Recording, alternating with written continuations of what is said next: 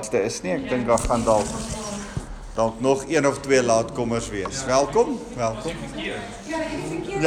ek het ook lank in die verkeer gesit. Goed, is ons by vers 26, gaan ons by vers 25 begin, is julle reg? Die besnydenis beteken wel vir jou iets as jy God se wet gehoorsaam. Maar as jy die wet oortree, is jy niks beter daarin toe as 'n onbesnede nie-Jood nie. So dis duidelik dat hy hier die Jode adresseer, hy's besig met die Jode. Kan julle onthou wat ons het verlede week gesê, die eerste gedeelte is vir die heidene, die eerste hoofstuk, hoofstuk nommer 1 is vir die heidene, die tweede hoofstuk is vir die Jode, die derde hoofstuk is eintlik vir almal saam. So nou sê hy vir die Jode eintlik, as jy nie die wet oor die gehoorsaam nie, wat beteken die besnydenis eintlik? En as die onbesnede nie-Jood die bepalings van die wet nakom, sal God hulle dan nie beskou as besnedenis nie. As hulle by die wet hou, dan is dit vir hom so goed soos asof hulle besny is.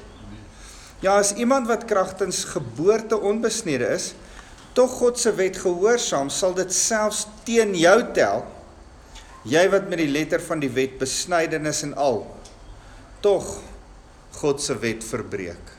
En eintlik is hierdie 'n stuk hartseer woord vir die Jode vandag. Ons gaan vandag so 'n bietjie oor die Jode gesels en by hulle uitkom. Maar daar's 'n aanklag teen die Jode. Ons gaan, as ons by hoofstuk 9 van Romeine kom, gaan ons intens praat oor ons plek en die Jode se plek en waar ons by mekaar kom en hoe dit werk. Maar dit is ons regverdigheid in Christus Jesus, nie omdat ons die wet hou nie, maar in Jesus is dit asof ons die wet hou. Ons regverdigheid in Christus Jesus is eintlik 'n aanklag tot die wat besnede is en sodat hulle moet weet dat hulle eintlik nie reg staan voor die Here nie. Dis ook wat hierdie skrif sê. Jy is nie 'n ware Jood bloot omdat jy in die openbaar as 'n Jood bekend staan of omdat jy uitwendig besny is nie. Inteendeel, die ware Jood is die een wat dit in sy binneste is. 'n geweldige belangrike stuk. In die hele konteks wat ons in hoofstuk 4, hoofstuk 8, hoofstuk 9 gaan behandel, selfs hoofstuk 3, van waar die Jode inpas, waar ons in terme van die Jode inpas. Hy sê, inteendeel, die ware Jood is die een wat dit in sy binneste is. Goed, eintlik impliseer hy hiermee saam dat as jy glo in Jesus Christus, as jy in geregtigheid met God staan deur middel van Jesus Christus, en jy is in jou binneste reg met God, jou stand is reg met God, dan is jy eintlik 'n Jood. Nou ek, terwyl ek vir vandag voorberei en net in my hart so 'n bietjie vir julle bid en ervaar ek net ek moet net vinnig met julle die twee goed behandel oor stand en wandel. Kom ons praat gou 'n bietjie oor stand en wandel. Ek dink hierdie is geweldig belangrik vir ons as Christene om te weet wat is ons stand en wat is ons wandel. Die skrif, die Nuwe Testament, as die Nuwe Testament met ons praat die helfte van die Nuwe Testament met ons as gelowiges oor ons stand in Christus. In Christus is ons meer as regverdig, ons is meer as oorwinnaars, ons sit saam met hom in hemelse plekke, ons regeer saam met ons is alle mag en autoriteit, dis ons stand. Goed, julle kan gerus so 'n bietjie 'n paar goed neerskryf onder stand. Maar die opsomming daarvan is dat ek en jy is perfek in die oë van die Here. Die Here sien ons as perfek. Op grond van sy geregtigheid, ons gaan nog al die skrifte deurgaan, as ons hier by hoofstuk 3, 4, 5 en veral by hoofstuk 6 kom.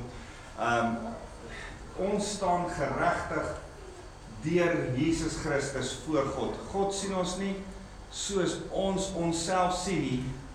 Hy sien ons deur die bril van Jesus Christus. Welkom julle. Welkom. So as die Here ons so sien, as Vader ons God ons so sien, is dit geweldig belangrik om ons te besef wat jou stand in Christus is. Jou stand is, jy is perfek, meer as oorwinnaar. Jy moet besef, dat jy van tyd tot tyd, weer net vir jouself moet sê, ek weet wat is my stand. Kom ons doen dit net gou weer. Maak dit gou jou oor toe. Here, dankie dat ek regverdig gemaak is deur U. Sê dit net vir jouself. Dankie dat ek skoon is. Dankie dat ek rein is. Here, dankie dat U geen werk halfpad doen nie. U werk, as U werk doen U dit perfek. Daarom wil ek jy moet net vinnig in jou hart dit net weer uitmaak. Die Here het 'n perfekte werk in jou begin en hy sal dit eintyd voltooi. Jy is perfek voor hom. Goed. Amen. Stem julle almal saam? Amen. Ek ervaar net, ek bid dat die Heilige Gees hierdie ding in julle hart vasmaak en oortuig. Hallo julle, welkom. As julle sukkel om hierdie stand te verstaan, gaan julle wandel ook sukkel voor die Here. Die wandel is waar ons kom by heiligmaking. Dis 'n proses wat ons het. En wandel is nie ons werke nie. Ons is klaar by Christus. En daarom is ons stand regverdig en perfek voor die Here. Ons wandel is nou om op grond van dit wat ons hier verstaan, dat ons regverdig is en skoon en rein is voor die Here, so te begin leef. Maar doen jy nog sonde nou? Ja. Maar nou is die battle, die stryd teen jou vlees, teen die letter, teen die dinge wat jy nie wil doen nie, ons kom by Romeine 7 later, is dat hierdie wandel so werk, dat dit tot eer van Christus sal wees. Okay. Nou dis geweldig interessant. Party van die boeke in die Nuwe Testament is geskryf oor met ons stand in gedagte. Ander boeke is weer geskryf met ons wandel in gedagte om daar te kom dat ons soos regverdiges leef voor die Here. Maak dit vir julle sin? Ja. Is jy by? Nee. Jy is regverdig voor die Here en hier moet jy soos 'n regverdige begin leef. Jou kop is nie so geprogrammeer nie. Romeine 12 vers 2 sê jy moet jou kop oorprogrammeer. Jy moet hierdie grysstof nou reg kry sodat jou wandel so kan begin lyk soos wat jou stand is. Ek het 'n probleem met die stand. Met ander woorde, jy sê dat ons is perfek voor hom ten spyte van ons sondes. Ja. Ja. Op grond van jou verlossing in Jesus Christus. Jou wedergeboorte maak jou eens en vir altyd regverdig voor die Here. Vir jou sonde van gister, vir jou sonde van vandag en vir jou sonde van môre. Dit is moeilik om te grasp. Dit is te groot. Ja. Dis een van die ding van die doop. Die ou mense is saam gesterwe, die nuwe mense het opgestaan. En ten spyte van wat jy môre gaan doen, ten spyte wat jy oormôre gaan doen, en ten spyte van wat jy volgende week gaan doen, is jou stand in Christus nog steeds regverdig en perfek. Dit is genade. En ons klik dit nie, want ons klik nie hoe groot genade is nie. Ja. Ons moet ons koppe om daai ding kry. Want hier staan ek en jy, en as ons na onsself kyk in ons stand, dan sien ons sonde raak. Maar as God na ons kyk, sien hy nie meer sonde raak nie. Ouens, dit verander ons hele teologie. As ek en jy hier sit, en ons sien nog onsself as half perfek, dan verander dit ons teologie. Dan begin ons stry oor sekere goed, veral in Romeine. Maar as ons besef, God sien ons nie as halfpad perfek nie, maar as ten volle perfek. Ek en jy moet ons koppe daar omkry. Dis waaroor wandel gaan. Ons moet in die genade begin stap. Ons moet begin besef, hy's goed vir ons, so ek beter so begin leef. Nie alles by my is reg nie, kry dit reg. Dis waaroor wandel gaan. Maar my stand in Christus, dis Paulus se favorite clause om in Christus te wees. Paulus praat van ons in Christus en Christus in ons. Maar dit lyk amper asof Paulus meer daarvan hou om te praat van ons in Christus, as wat hy, dit klink asof hy so 'n bietjie van 'n probleem het om te sê, Jesus bly in ons, dan maak ons Jesus kleiner. As ons sê, ons bly in Jesus, dan bly hy outomaties in ons en ons in hom. Dink aan 'n water wat, 'n glas wat jy in 'n bak water indruk, eerder as wat die water net in die glas hier buite staan. Maak dit sin? As ek die water in die bak water indruk, is ons in hom en hy in ons. Dis net soveel beter. Dis waar ons moet wees. So, dis ons stand. Ek en jy moet hierdie ons sonde besef, ons natuur, die letter van die wet, ons vlees wat nie wil doen wat reg is nie, moet ons onder beheer bring. Dis heiligmaking. Dis die battle wat ek en jy fight. Die battle is nie by ons stand nie. Dis nie by hoe Christus ons sien nie.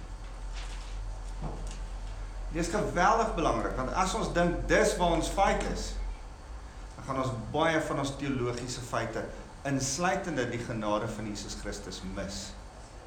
Ons moet dit sien. Bowie? Kan ons half sê ook dat in die Ou Testament was ons wandel wees so dat ons gaan probeer ons stand reg kry in God. Ja. Maar in die Nuwe Testament is ons stand in God gevestig. Ja. Dis presies dit. In die Ou Testament het ons van hier af probeer om hier uit te kom. In die Nuwe Testament het ons hier begin en nou werk ons hier aan. Nou kry ons hierdie uitgesorteer. Maar besef net hierdie ding so, dat op grond van jou stand gaan jy in die hemel in. Op grond van jou stand kan jy nie net in die hemel. Op grond van jou stand kan jy God aanbid. Sonde kan nie in sy teenwoordigheid nie. En omdat sonde nie in sy teenwoordigheid nie, as jy nie in 'n stand deur middel van Christus Jesus perfek met God is nie, mag jy hom nie eintlik aanbid nie. Mag jy nie in sy troonkamer in beweeg nie. Mag 'n heilige God nie sonde na hom toe laat kom nie. Maar jy is nie meer sonde nie. Jy is nou die geregtigheid in Christus Jesus. As ek en jy aan onsself dink, dan dink ons nie is sonde. Nee, geregtigheid. Die Here sien jou reg. Hy sien jou asof jy heeltemal reg is. Maar wag, ek is nog nie heeltemal reg nie. Nee, ons gaan net jou kop reg kry.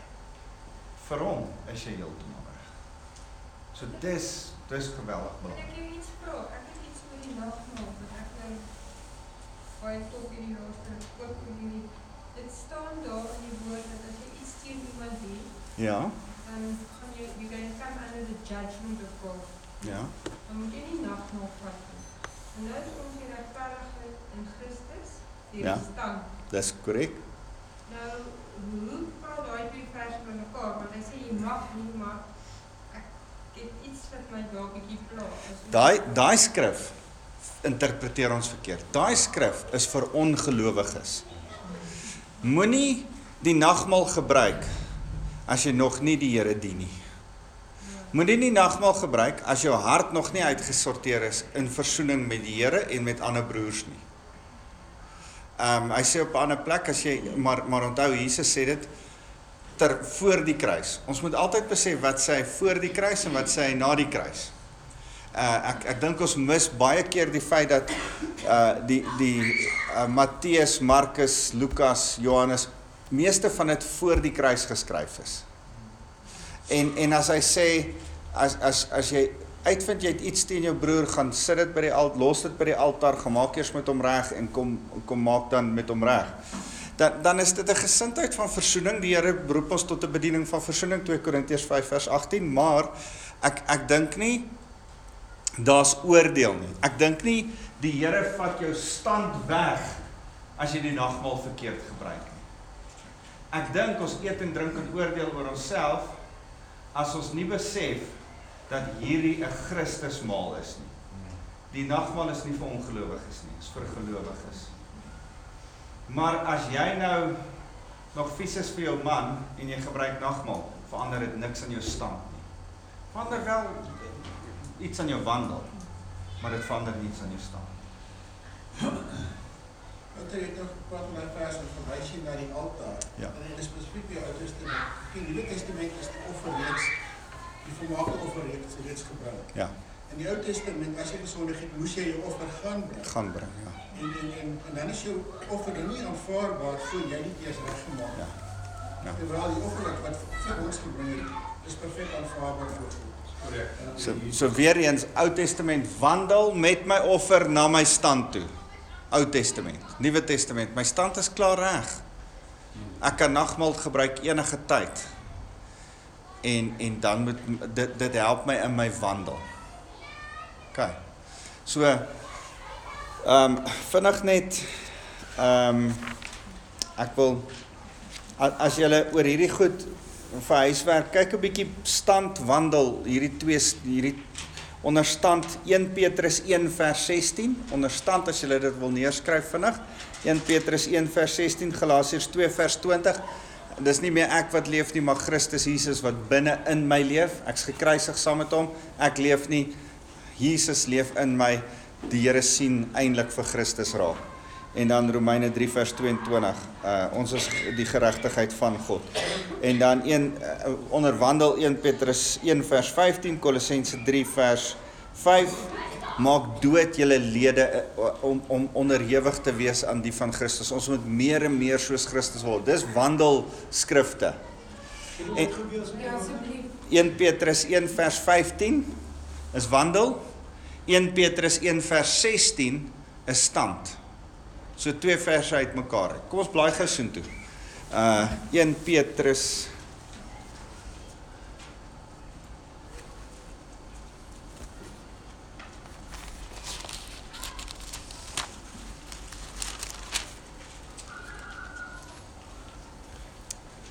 Hy sê, soos hy wat julle geroep het heilig is, moet julle in julle lewenswandel ook heilig wees. Heiligmaking. Word heilig, soos Christus heilig is. Word heilig. Hoor wat sê vers 16. Hy het immer self gesê, wees heilig, want ek is heilig. So word heilig, wees heilig. Daar's 'n verskil tussen word en wees. Word is 'n proses, wees is jy's daar. OK. So ons is heilig in Christus, maar ons het 'n heiligmakingsproses ook. Goed. Ons moet besef dat ons heiligmakingsproses is nie om ons stand om heilig te staan voor die nie. Omdat ons klaar heilig is, moet ons heilig begin wandel. Maak dit vir julle sin? Ja. As jy besef hoe wonderlik dit is dat die Here jou heilig gemaak het, gaan jy graag al hoe meer heilig wil begin leef voor hom. Dis waaroor dit gaan. So onderwandel, Kolossense 3 vers 5, maak julle lede dood. Efesiërs 4 vers 24, beklee julle met ware geregtigheid. Trek dit aan. Efesiërs 4 vers 24. Dis skrifte onderwandel. Nou net om vir julle vinnig te sê, onderstand is daar boeke, die standboeke is Romeine. En dis hoekom ek dit graag met julle wil bespreek. Romeine, en ek praat nou in 'n baie, ek veralgemeen nou geweldig baie as ek hierdie sê. Maar Romeine is 'n standboek, Galasiërs is 'n standboek, Efesiërs is 'n boek wat praat oor ons stand, Kolossense is 'n boek wat praat oor ons stand en Hebreërs is 'n boek wat praat oor ons stand. Maar wandel, Korintiërs sê hoe ons moet wandel. Ons moet onsself uitsorteer, hoe om reg te leef voor die Here. Filippense, Tessalonisense, Timoteus, Titus, Jakobus, Petrus en 1 tot 3 Johannes is almal wandelboeke. Ek veralgemeen baie, natuurlik is daar verse en skrifte in van hierdie skrifte wat na die ander een toe gaan en oorgaan. Goed. Ouens, as ons in Romeine besig is, moet ons besef in die eerste plek, hy is besig om met ons te praat oor ons stand in Christus. Waar staan ons? Wie is ons? En hy maak daai vas by eerste heidene, tweedens Jode, derdens ons almal. So, dis nou waar ons nou is. Waar is ons vers 29? En die wat ware besnydenis is nie die een wat aan jou liggaam verrig word nie. Nee, dit is die besnydenis van jou hart, waar deur die gees van God verrig word, nie deur wetvoorskrifte, nie so 'n persoon ontvang lof, nie van mense nie, maar van God. Wat is die besnydenis van jou hart? Wanneer word jou hart besny? Met wedergeboorte. As jy tot bekering kom. Daai hele gedeelte wat Jesus vir Nikodemus in Johannes hoofstuk 3 verduidelik. As in Johannes hoofstuk 3 vir hom verduidelik dat jy moet tot wedergebore word, jy moet uit gees en uit water gebore word. Jy moet tot 'n besef kom dat jy eintlik nie regverdig is nie, jou sonde bely en voor God sê, sal u asseblief my koning wees. Ek wil in u glo. Jou geloof in God sit. Romeine 10 vers 9 sê, ons moet met ons hart glo en dat hy die doodheid opgestaan het, met ons mond bely dat hy ons Here is. As ons daai twee goed doen, dan kom ons tot wedergeboorte. As ons tot wedergeboorte kom, dan word ons harte besny. Vir my is daar 'n prentjie van die besnydenis van my hart, spreek van berou, van seer, van 'n innerlike jammerte, van 'n innerlike, Here, ek wil omkeer en terugkeer en regmaak met U. So, daar's iets van 'n besnydenis van jou hart om te sê, dit begin vir my by nederigheid. Here, ek besef ek is nie in beheer nie, eintlik is U in beheer. Ek wil my hart besny en aan U behoort. So,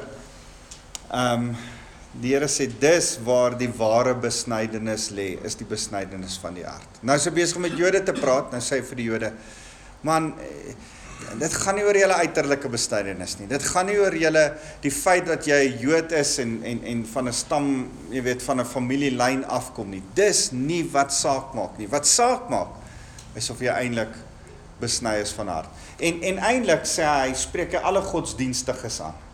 Dit maak nie saak of jy in die NG Kerk gebore is en jarelang kerk toe gegaan het nie. Dit maak nie saak of jou pa dominee was nie. Dit maak nie saak of jou ma koekies gebak het en koeksisters gegee het vir die Vrouefederasie nie. Maak nie saak hoe godsdienstig jy was nie. Dit maak nie saak nie. Dan moet een of ander tyd 'n besnydenis van jou hart kom. Maak nie saak hoe goed jy is nie, maak nie saak hoeveel keer die kerk toe gaan nie. Maak nie saak of jy die popcorn rekord op sondeaande en lewende woord se stoep het nie. Jy moet jou hart besny. Dis waaroor alles gaan. Hoofstuk 3, vers 1. Enige vrae oor hoofstuk 2? Oor die Jode, welkom. Dis besnydenis van die hart, wedergeboorte, hoofstuk 3. Dan begin hy op hierdie geweldige interessante gedeelte, waar hy sê, beteken dit dan enige iets besonders om 'n Jood te wees? Ek het nou net in die hele hoofstuk 2 gepraat oor Jode en oor die feit dat jy jou hart moet besny en dat eintlik gaan alles net oor hartsbesnydenis, sê Paulus. Maar beteken dit dan enigiets om 'n Jood te wees? En die antwoord is doodlogies. Dink ons, nee. Maar hoor wat sê Paulus?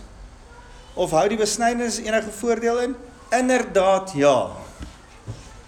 Maar Paulus, wat nou? Jy het 'n hele hoofstuk lank verduidelik dat dit nie eintlik enigiets beteken om 'n Jood te wees nie. En nou vra jy, beteken dit dan enigiets om 'n Jood te wees? En elkeen hele klomp van julle het julle koppe geskud en gesê nee.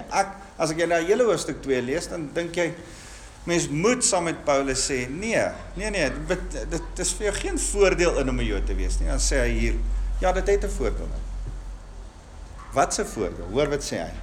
Dit het versekerde voordeel. Om Jood te wees en om besny te wees het versekerde voordeel. Die voordeel, die belangrikste is, dit hou baie voordele in. Die belangrikste is die feit dat God se openbaring, se woord aan die Jode toevertrou het.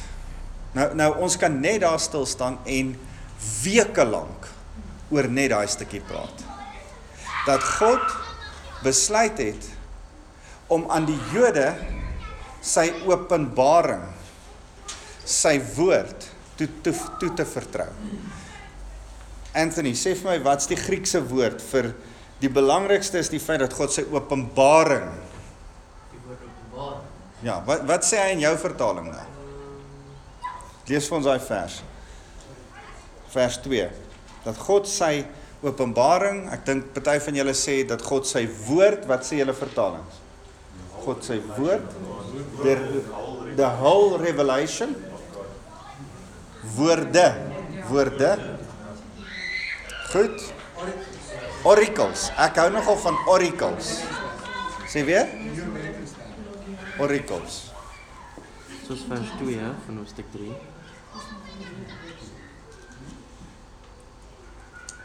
omdat hy die logia van die Here, van God, okay, so, hy die logia, hy die woord toevertrou.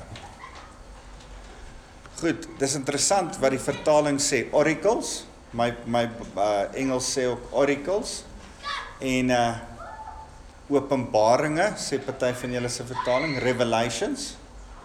Ag om JD, maak dit vir ons daai deur net so bietjie toe. Nie pak te gee. Maar as julle saam met my blaai na Johannes 1 vers 1, kan julle onthou? Ja. Ja. Hy het dit eintlik dis amper die hele ding van die idee word geskep dat hy dit in julle wiegie kom lê het. Hy het julle kom gee want die hele prentjie wat Paulus in hulle koppe kom vasmaak as hy die woord logoi gebruik is dat hierdie ding in Johannes 1 vers 1. Heel in die begin was die woord, die logos het reeds bestaan, die woord was God. En die woord was by God en die woord was self God. Heel in die begin, van wie praat hy hier? Hy sê, hy was reeds in die begin by God en ons weet, hierdie logos is eintlik Jesus. Want Johannes gaan oor die logos, oor die woord. Die woord is gelyk aan Jesus. Jesus is gelyk aan die openbaring van God. Alles wat hy vir ons wou kom wys en sê. Eintlik die volheid daarvan lê in sy genade. Want sy genade bring ons in 'n regte stand met hom. As julle met my so, as hy sy genade met ons kom deel, openbaar dit openbaar hom heeltemal van wie hy is. Hy is regverdig goed. Hy wil in versoening kom met ons. Dis als Jesus. Dis wie hy is, dis wat hy kom doen het. So, in Johannes het nie die beskrywing van Maria en Jesus in 'n krib en alles nie. Johannes het amper 'n filosofiese beskrywing van God se openbaring, sy woorde wat hy vir ons wil gee, sy storie wat hy vir ons wil vertel, kom sit hy in 'n mensvorm en kom lê hy in die midde van die Jode neer. Hy kom gee dit in hulle krib. Daar in hulle dierkrib. Hulle verstaan nie, hulle is diere. Hulle is dis 'n krib wat nie vir mense bedoel is nie. Hulle is bar. Hulle verstaan nie. Dis nie 'n goddelike krib nie. Dis 'n barkrib. En dan kom lê hy dit in hulle midde neer. En as hy sê hy vertrou dit, hy het sy openbaring aan die Jode toevertrou. Dan skep hy weer daai prentjie van ek kom lê dit tussen die Jode neer. My seun, my logos, kom sit ek tussen die Jode. So, is daar enige nut om 'n Jood te wees? Is daar enige nut van die besnydenis? Ja, inderdaad, sê Paulus. Want Jesus was 'n Jood. Want ek het gekies om myself te openbaar deur middel van die Jode. En nou kan ons sê, goed, maar die Here het homself, God het homself geopenbaar as meer as net deur middel van Jesus aan die Jode. Is dit nie so nie? Het hom nie self ook geopenbaar? In die Ou Testament, deur middel van Abraham, deur middel van Josef, deur middel van Moses, deur middel van die ark van die verbond, deur middel van die wolkkolom in die dag en in die nag. 4 kolom, deur middel van Joshua wat die beloofde land inneem. Het hy hom nie self geopenbaar deur middel van die rigters nie. Dink aan Gideon en Samson. En ons het vir mekaar tydens die rigters gesê, wie is eintlik die rigter van ons lewe? Jesus. Want hier is die ding, alles waarna ons verwys, alles in die Ou Testament, is eintlik Jesus. Verwys eintlik na Jesus, is eintlik die openbaring van Jesus, is eintlik God se woord, wat na 'n volk toe kom, toevertrou word aan 'n volk om vir die nasies uitgesaai te word. Onthou, ons het verlede week, het ons gepraat oor Exodus 14, Exodus 19, dat die Here se hart eintlik was, dat die Jode 'n priesternasie sal wees, wat na die heidene toe sal gaan. En hy het gekies om sy woord, sy openbaringskennis te kom toevertrou aan Jode. Ou Testament, wys hy hulle Jesus. As jy sien, daar's so 'n geweldige mooi boek oor die tabernakel. Die tabernakel wat Moses die beeld van ontvang het. En dan is daar 365 beelde van die tabernakel. 365 vergelykings. Hoe elke dingetjie in die tabernakel, 365 verskillende goed in die tabernakel, heen wys na Jesus. En ek het nou al vir julle gewys dat, ek dink ek het al vir julle gewys dat die ark van die verbond het daar gestaan, dan die goue altaar wat vir wierook, die 7 stuk kandelaar, die tafel van toonbrode, die koper waskom en die ark. En hier maak dit 'n kruis. Waar was Jesus se wonde gewees? Aan sy kop, waar die doringkroon ingeslaan was. Aan sy rug, waar hy gegeesel was. Aan sy hande, waar hy deurboor was. Aan sy sy, waar hulle met hom 'n spies gesteek het. En aan sy voete, waar hy deurboor is met sy voete. So kan ons aangaan. Die velle wat oor die tabernakel getrek is, wys hier na Jesus. Die 66 pale, 66 boeke in die Bybel, 66 pale, as jy die paal kyk, met sy cap bo op en sy lyn aan, wys die lyn met die cap in na die geregtigheid van Jesus Christus. 'n hele ding oor die brons wat by die silwer bykom, en ek kan nie eens daai hele teaching onthou nie. Dis iets wat ek jare terug het iemand 'n hele teaching gehad oor die 66 paal. Dan vat hy een paal en dan verduidelik hy die verlossingswerk van Jesus Christus vanuit een paal. Dis natuurlik jou forte. Hy het jare se werk oor dit gedoen. Het jy daai paal ding? Ja, ek ken nie alles nie, maar voordat my jou praat, jy die pen in die grond inslaan, en trek jy die 1/3 uit wat ek die 3de dag opgestaan. En ouens, as oor en oor sulke simboliek. Wat daai arme leviete letterlik 1000 jaar voor, wat seker 1500 jaar voor Christus moes doen, en nie eers verstaan het wat hulle alles moes doen nie. Want al daai goed het heen gewys na Jesus. Die Here het Jesus toevertrou aan die Jode. Selfs daai pale wat so staan, hy verskillende pale. Daai tou is gevleg deur, ek noem dit bok of skaap hare. Ja. Dit beteken, verstaan die betekenis wat Jesus hulle bymekaar hou, die lam van God. Wat hulle bymekaar hou. Awesome, né? Die wit kleed wat van fyn linne reg rondom die tabernakel gespan is, net hoog genoeg dat 'n man nie daar kan inkyk nie. Maar dit is so gemaak dat as jy daar wil inloer of daar wil deurgaan, skeer dit, en dan moes jy gestenig word. Want daar's net een plek om in te gaan, die weg, die waarheid en die lewe. En dan kom sê Jesus, ek is die weg, ek is die waarheid, ek is die lewe. Niemand kan na die Vader gaan behalwe deur my nie. Jy kan nie skelm deur die draad kruip nie. Jy kan net deur my by Vader uitkom. Oor en oor wys alles in die Ou Testament, of dit Josef is, en of dit Moses is, en of dit Gideon is, en of dit die konings is, Alles wys heen na Jesus. Hy vertrou sy woord, sy openbaring, die openbaring van die genade van God toe aan die Jode. So is dit 'n voordeel om 'n Jood te wees? Nie vir my 'n bietjie water kry nie asseblief. Is dit 'n voordeel om 'n Jood te wees? Verseker, want hulle het eintlik so 3000 jaar se voorsprong van openbaring kennis in Jesus Christus. As ek vandag kuier ons by 'n boer en ek vra, is dit 'n bietjie 'n voordeel, ek Chris is saam met my, ek sê, is dit 'n voordeel as 'n stadsjappie 'n boer wil word, of as 'n, dankie, of as 'n boer van 3-4 geslagte, want ons kuier by 'n ouetjie, wat sy pa, en sy oupa grootjie in Delmas geboer het. Vraag, is dit so 'n bietjie 'n voordeel om te boer vir 4 geslag? Hy sê verseker so. Hoekom?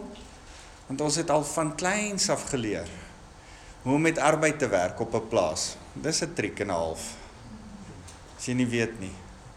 Hoe om met milies te werk, hoe om met diere te werk, wat om te doen, wat om nie te doen nie, wanneer reën dit nie. Dit help om 4 geslagte in.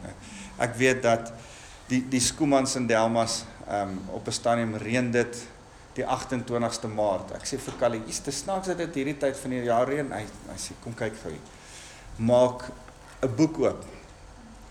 Waarin hy vir die afgelope 40 jaar rekord hou, waarin ou minister Hendrik Schoeman voor hom so 'n hele paar jaar rekord gehou het, en sy oupa Hendrik Schoeman en sy oupa wat Karel Schoeman was, wat sy bynaam Stormvoël was. Vandaar die naam Stormvoël. Hulle kyk toe so en hulle sê, hier's die geskiedenis.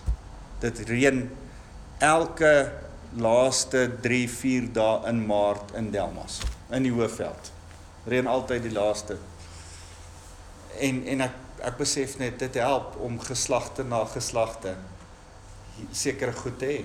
En dis waarvan Paulus hier praat. Daar's 'n history, daar's 'n vastigheid. So kom ons kyk. En dan sê hy, goed, die eerste een is die Here het die openbaring aan die Jode toe vertrou. Wat sê dit vir ons? Impliseer die feit dat party Jode ontrou geword het dan nie dat God se getrouheid aan sy beloftes ook daarmee heen is nie. Goed, hy sê, die sekere Jode wat verstaan en wat klik, dat Jesus die openbaringskennis is wat hy aan ons toe vertrou het. Great, wonderlik. Maar daar's van hulle wat dit nie geklik het nie. Beteken dit dat die Here se goedheid ophou daar is vir die Jode? Dis 'n baie belangrike vraag. Dis 'n baie belangrike vraag wat ek en jy vir onsself moet beantwoord. Hy sê, impliseer dit dat party Jode ontrou geword het en dan nie dat God se getrouheid aan sy beloftes ook daarmee heen is nie. Wat se beloftes? Wat se beloftes het hy? Kom ons dink gou-gou. Wat se beloftes dink jy? In terme, die konteks hiervan is beloftes aan die Jode, nê? Beloftes aan die Joodse volk. Wat se beloftes maak die Here aan die Joodse volk? Eerste belofte. Genesis 12 vers 1 tot 3. Ek sal jou seën, Abraham, en jy sal 'n seën wees, 'n groot nasie word. En die wat jou seën sal geseënd wees, die wat jou vervloek, sal vervloek wees. As enigiemand al in Egipte was, in Jordanië was, in Sirië was, dan sê jy sien hoe lyk dit, ouens wat God se volk vervloek, en dis self onder 'n vloek leef. Dis terrible. Kaïro is een van die grouste stede waarin ek nog was. Dooie donkies dryf in die Nyl en kilometer af swem die kinders. Ek het nie Jordanië geniet nie, ek het nie Egipte geniet nie, want jy sien mense wat onder die vloek is as gevolg van Genesis hoofstuk 3. Hulle vervloek God se volk. Wat se ander beloftes is daar? Weet jy, daar's 60 beloftes aan Abraham gegee. Ek kan ook nie gee nie, maar voor die land wat hulle sal kry. Hulle sal konings het hulle daar geslag hê. Daar's twee van die belangrikste beloftes. Hulle sal 'n land hê, Israel, dit sal hulle land wees. En hulle sal daar bly. En daar sal altyd 'n koning op hulle troon wees. Dis nogal interessant. Was daar altyd 'n koning op die troon van Israel?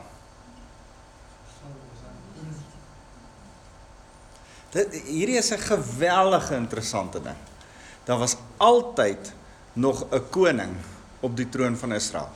Die enigste tyd wanneer dit debatable is, wanneer was in die tyd van ballingskap, toe hulle in ballingskap weggevoer was.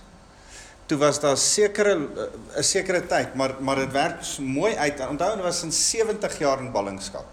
Hulle was 3 keer weggevoer. 3 wegvoerings en 3 terugkomme. En daai amper overlap. Soveel so dat die stukkie wat dit nie overlap nie, het die laaste koning nog aan die lewe gebly. So al was hy in gevangenskap, was daar nog steeds 'n koning aan die lewe.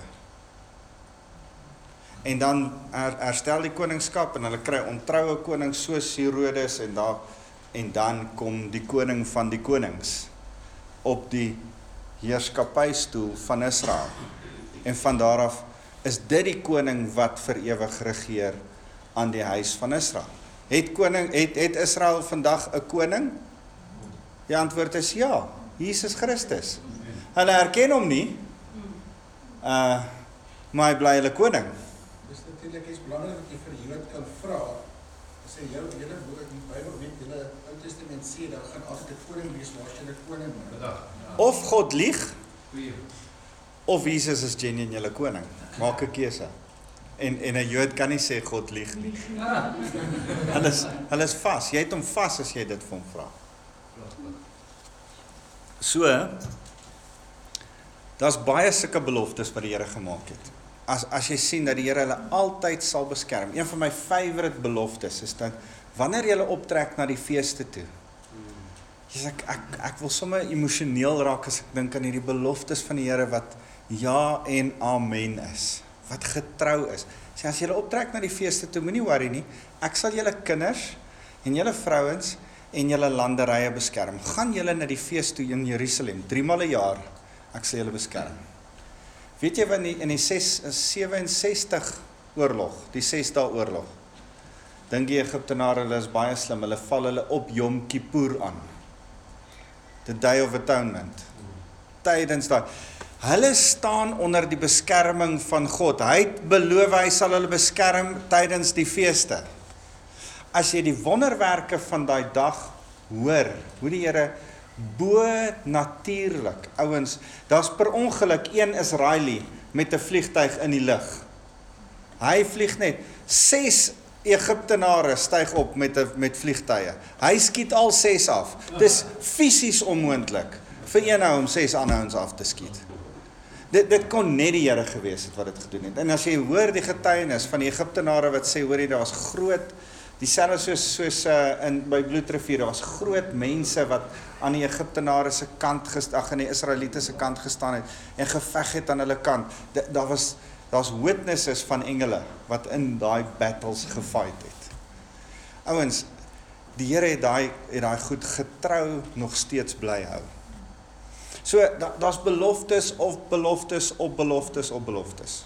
Nou is die vraag, en ek dink hy vra dit hier verder, yes. Ons het nou die aand weer gekyk na 'n program oor die Holocaust, oor die klomp Jode wat in miljoene doodgemaak is. Ja. En dan kom ek by 'n mens op, hoekom is iets vaders toegelaat dat sy kinders oor wie hy al die beloftes maak? Daar's 'n hartseer stuk, ek dink sy gaan dit nou sê, Karen. Ek het gehoor dat hulle wat kon in 1917 op teruggaan Israel toe. En toe sê hulle nee, dankie, hulle bly lekker in die lande waar hulle verstrooi is. En toe was hulle nie onder sy beskerming nie. As hulle teruggegaan het in 1917, sou hulle onder sy beskerming gewees en sou hulle moes na die Eerste Wêreldoorlog teruggegaan het en hulle het nie maar erger as dit. Die Holocaust wat die Duitsers gedoen het is baie erg, maar ek dink wat min mense weet is dat Daar was 'n holocaust in Engeland onder die katholieke King Henry die 8ste. Die van die protestante begin uitmoor en later van die katholieke het hy ook van die Jode begin doodmaak. Die Spanjaarde het 'n groot inkwisisie gehou en Jode en protestante doodgemaak. Baie meer Jode as protestante. Met toe die Franse Hugenote gevlug het en in die Edik van Nantes dink ek, toe die Franse Hugenote vlug Suid-Afrika toe in daai selfde nag, as ek nie mis dit nie, is dit die nag van Bartholomeus. Daai nag wat almal so geplunder is en het hulle Jode doodgemaak. Die Franse het meer Jode doodgemaak as wat die Spanjaarde en die Engelse. Die Hollanders het Jode doodgemaak. Dis reg deur was daar antisemitisme en as jy nou kyk wat in Amerika gebeur, is dit vir my baie interessant dat hulle kwaad is vir die moslems, maar antisemities is teenoor die Jode. Hoekom? Dis 'n demoniese mag wat teen God se volk opstaan. Maar ek dink nie dat die Jode hulle self 'n guns gedoen het toe Jesus gekruisig was en gesê het, Pilatus, laat die bloed op ons en op ons kinders se hande kom nie. Ek dink nie dit was slim nie. Want dit het 'n oop deur gegee, 'n reg vir 'n demoniese mag om die volk te kan aanval. Hulle het hulle self onder die beskerming van die Here uitgehaal. En ek dink die Here beskerm hulle nog. Ek dink dat die Here hulle net soveel meer beskerm in die land waar hy hulle beloof het om hulle te beskerm, want hy het 'n belofte aan 'n geografiese plek gemaak. So ek dink baie keer beweeg hulle self onder die beskerming uit en die Here sal hulle daar ook beskerm as hulle harte besny is. Maar daar's iets van die wat terugkom in Israel. In die hele terugtrek na Israel van Rusland af. Jy kry as jy in Israel rondloop, dan is daar Joodse Russiese Jode, dan is daar swart Jode van Ethiopië af. All over, Amerikaners en. Maar as hulle daar is en hulle dien nie die Here nie, dan ervaar hulle nog steeds die guns van die Here.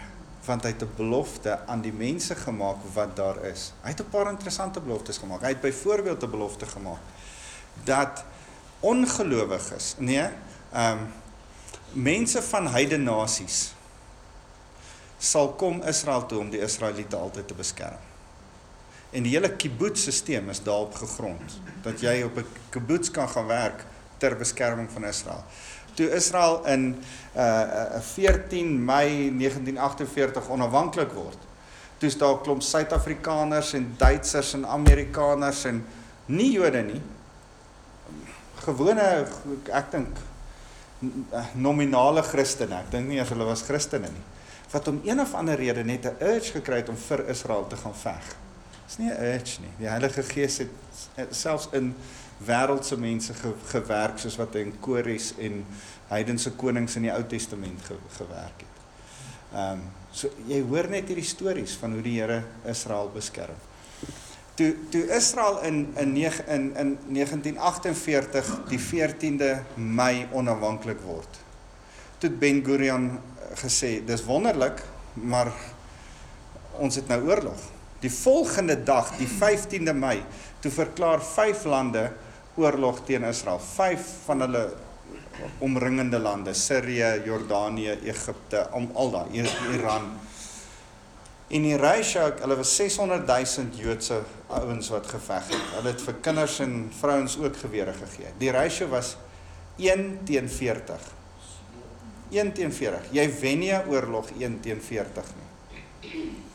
Ek het nou 'n verskriklike interessante program gekyk. Ek kon dit nie ophou kyk nie oor die, hulle het nie 'n lugmag gehad nie. En toe het hulle, wie dit gekyk? Dit was op TV gewees so 2 weke terug. Nou het hulle nie 'n lugmag nie. En nou smokkel hulle vliegtuie uit Amerika uit om te gaan veg teen die Egiptiese Spitfires, want die Egipte het Spitfires uit die Tweede Wêreldoorlog gehad wat die Engelse vir hulle gegee het. Toe kom hulle agter, hulle kan tweederhandse Joegoslawiese Messerschmitts koop. Die Duitsers het 'n Messerschmitt fabriek in Joegoslawië gebou. toe vat hulle daai tweederandse Messerschmitts en hulle verf 'n blou ster, David ster daarop en hulle begin fight en hulle skiet die Spitfires af. En hulle word 'n ongelooflike deeglike lugmag. En die hele storie oor hoe die lugmag, die heel eerste Jood wat afgeskiet is in die lugmag, in die battle, in daai eerste oorlog, was 'n Cowan-ou van Johannesburg, 'n Suid-Afrikaanse Jood. Hy's daar afgeskiet. So dit was nogal vir my interessant. So daar's 'n ding van dat die Here bonatuurlik hierdie ouens beskerm. Ek dink altyd as ek dink aan die vliegtuie, dan dink ek aan daai hele ding van die Oospoort. Ek dink ek het dit al hier vertel, maar die Oospoort is vir my so 'n mooi storie. 1916, 1917 is die Engelse in beheer, die Ottoman Turke is in beheer van Jerusalem.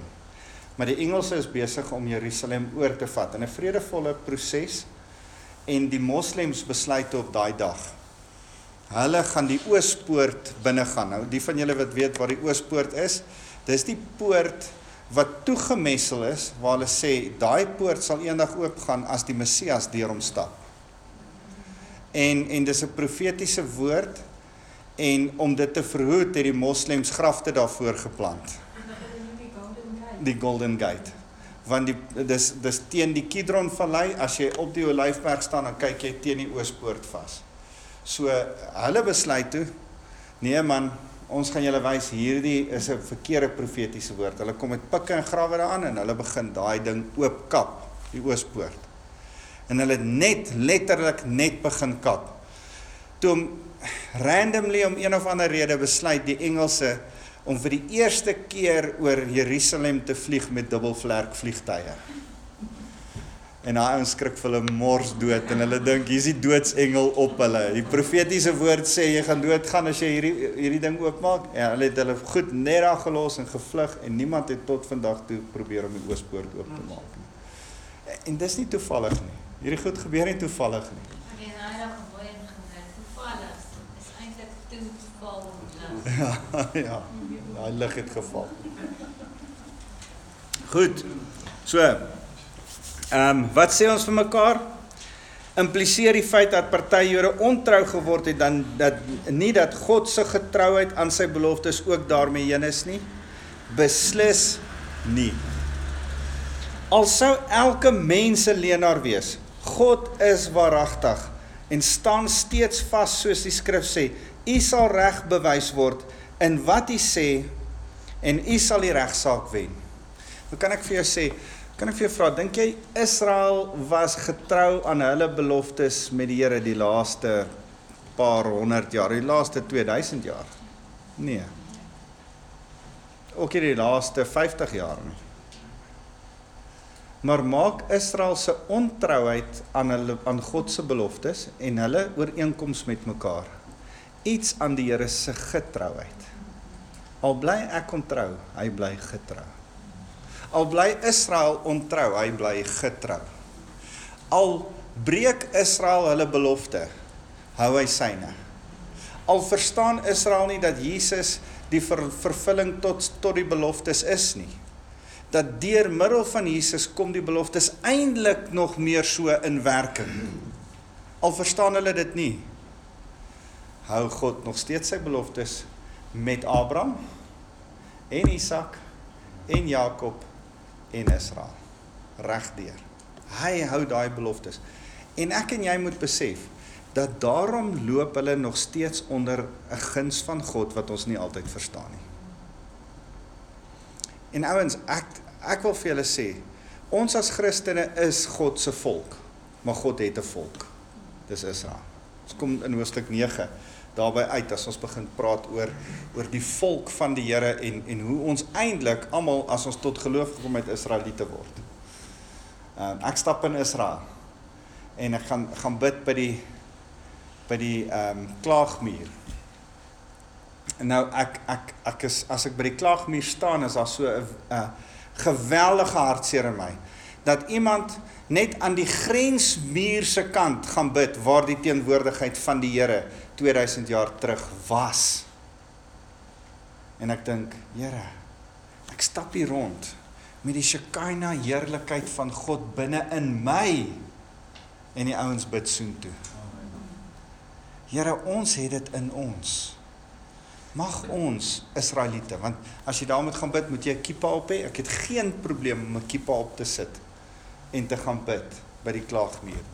Ek gaan staan met die kippa en ek staan daar en ek begin in my geestaal bid en ek begin bid en sê, Here, red hierdie Jode. Here, mag hulle terugkeer. Here, mag hulle besef dat die Shekinah heerlikheid nie meer daar is nie, maar hier binne kan wees.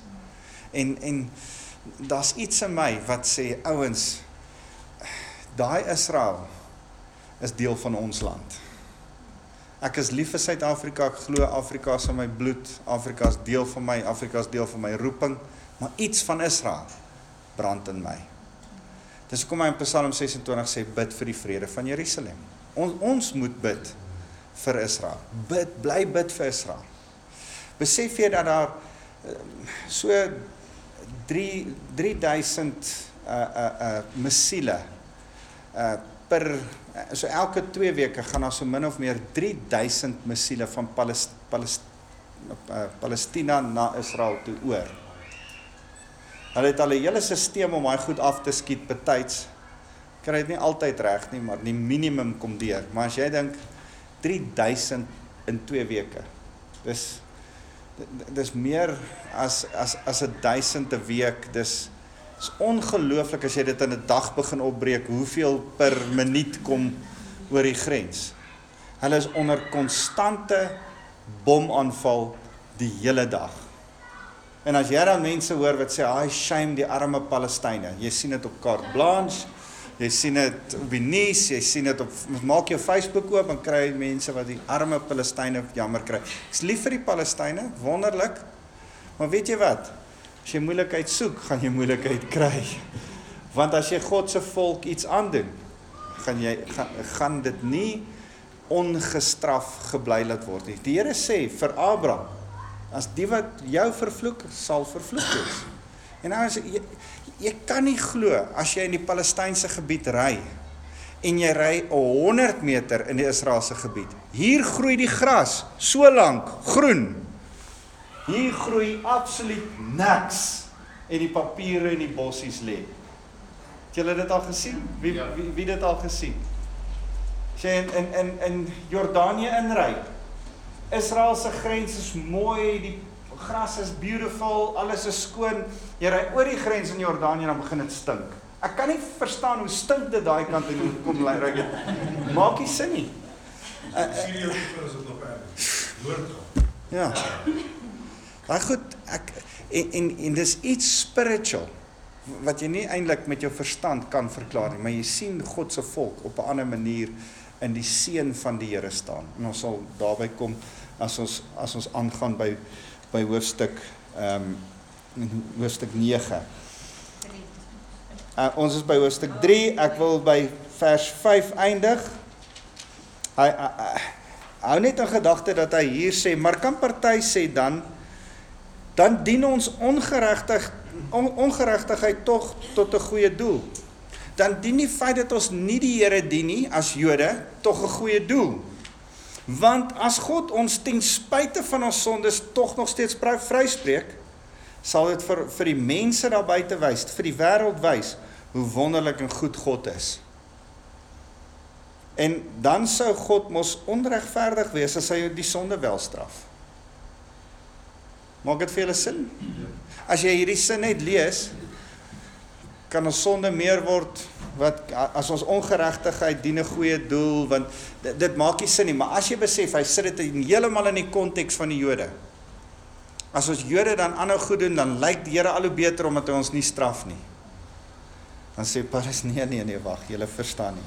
Ja, so sou mense nogal geneig wees om te redeneer, maar dit is natuurlik ondenkbaar. As God onregverdig was, hoe sou hy ooit as die regter van die hele wêreld kon kwalifiseer? Met ander woorde, Jode, hy gaan julle straf as jou hart nie besny is nie, al is julle sy volk. daar kom nog steeds vir julle straf. Julle gaan hel toe, al help hy julle in hierdie wêreld. Dis die ironie. Hy kan julle help, hy kan julle beskerm, hy kan julle bonatuurlik beskerm. Eendag gaan jy nog steeds hel toe gaan. Jy moet nog steeds 'n keuse maak vir Jesus Christus. Kom ons bid saam. Here, dankie dat U 'n wonderlike, genadevolle God is. En Here, dankie dat U ook regverdig is. En Here, mag ons daai groot waarheid van U verstaan, dat U genade en regverdig is.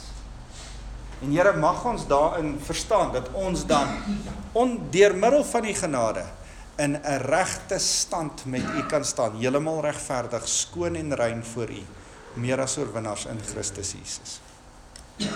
Here, help ons dan, elkeen van ons, om hierdie week so te wandel. Ek wil elkeen met dit kom seën. Dankie Jesus. Amen. Amen. Dankie julle, sien julle volgende week. Volgende week moet ons aangaan by vers 6. Kom ons gaan aan by vers 6. Lekker om te Dankie vir vandag. Ja, dankie vir jou. Iets Rona, ek wil verstaan van bloedlijnvloeke. Ek wil 'n afspraak met jou maak. Want ek het gedoen dat ek wil weer daaroor. Morgen het my baie vrae gevra en toe doen ek vanoggend en toe kry ek antwoorde. Ek gaan hier wys.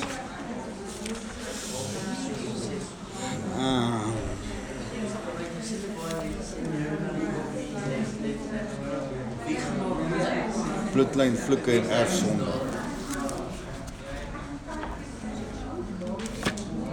Hierdie is 'n interessante tyd om dit. Maar kom ons werk saam hierdeur en as jy vir my kom kuier, gaan ons 'n bietjie deur hierdie skrifte en want ons moet besef as ons saam hierna kyk dat Jesus Christus die vloek aan die kruis geword het. Maar so daar's 'n invloed. Die vloek is gebreek as jy tot wedergeboorte gekom het. En die waarheid daarvan is, vir my is die kort en lank daarvan. Jy moet dit net vir jouself vat en sê. En in praktyk werk dit so. My oupa het 'n sekere gerousonde gedoen wat ek toe uitgevind het, my oupa en my ma se kant. En toe ek dit hoor, toe sê ek, Here, ek wil nie dit hê in my lewe nie, en ook in my kinders lewe nie. Dit was nog voordat ek kinders gehad het, ek het toe gedink ek gaan seun sê, ook in my seun se lewe. En toe sê die Here, breek dit. En nog voordat ek enigiets geweet het van die goed. En net daar het ek dit vir die Here gesê. Ek confess dit namens my oupa. Dankie dat ek vry is op grond van die bloed van Jesus Christus. Breek dit. En dis klaar. Ek het nie gaan krap weer, of gaan wonder, of gaan ek weet, dat daai ding klaar is in my lewe, ek het geen probleem. Maar jy moet dit aanspreek en deel, en dis nie hierdie spook en getrek en ritueeltjies en allerhande, dis, Here, ek sien iets, U maak my bewus van iets, bely dit namens hom, ek breek daarmee, dankie vir U bloed, dis klaar. Nie, elke keer weer teruggaan daarna en ek het op 'n stadium so gebed by 'n vrou moes doen waar ek sulke lyste moes invul van waar my oupa deel kan wees van rooi creationisme en ek weet nie wat so goed alles nie, ek kan nie eers goed uitspreek nie. En dink ek sit daar, ek sê, Here, dit kan nie so werk nie. En die Here sê, ek sal vir jou openbaar wat jy mee moet deel. Want jy kan net handle wat ek aan jou openbaar. En ek sê, hoor, hier is jou lys terug. Ek hoef nie meer, die Here sal vir my wys wat ek mee moet deel. Maar vrymaakend het ook so 'n hoofstuk wat klomp vra van het jy dit gedoen en het jy dit gedoen en Ek submit aan level. Ek kry net 'n klomp vrae deesdae. Elke kort dan en nou wil ek hierdie goed uitlos. So ek sal As ek my sin kry, wandel ons eerder hierdie as vrymaakende waarheid. Maar wat ek nie herken nee, 'n kat in die duiwel ook gooi nie.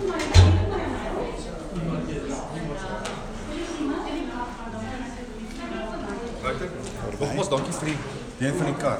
100%. Maar daar's olie lek. Ek sien. Ek het En hy's taamlik ja, serieus. ek het gekyk waar dit is. Ek het probeer om hom te reg te maak, maar ek wou nie te veel karring hê nie, want ek weet jy het gesê hy was by 'n Was nou by Johnny hulle. op die ek weet nie of ek gaan wys nie. Dan kan ek vinnig Ek moet nou hier wees. as jy die bonnet oopmaak, is daar mos die filler cap van jou olie en dan is daar so groot swart ene met so lyk soos 'n olie intercooler wat die olie koud maak. Onder daai ding is lyk vir my soos 'n seël en ek dink daai is die oliefilter wat hulle het. En hy lek reg rondom daai ding. En Ek dink jy mens moet net daai oliefilter afval en Ek het hom probeer oopmaak, maar ek kon nie daai ding so styf opgedraai. Ek kon hom nie loskry nie. Okay. Want toe ek daai plastiek dingetjie afval, toe ek sien daar's vacuumpypies wat nog was en dit is ook reg gemaak, want die op stadium toe ons ry toe voel dit of die kar so 'n bietjie van 'n vet spot het. Maar toe het ek nou daai pypies teruggesit en toe werk dit. Maar weet jy, dit loop hy nou beter. Maar ek wou toe nie te veel karring in daai want ek het nie al die regte tools om daai goed los te maak. En dit staan is nou Mercedes. En hy lek op daai jy sien daar's 'n so intercooler met twee wat mense het oliepype wat hom loop en op daai ding lek hy. Want ek het die engine skoon gemaak. Ek het hom skoon gespuit met ek het hom skoon gemaak.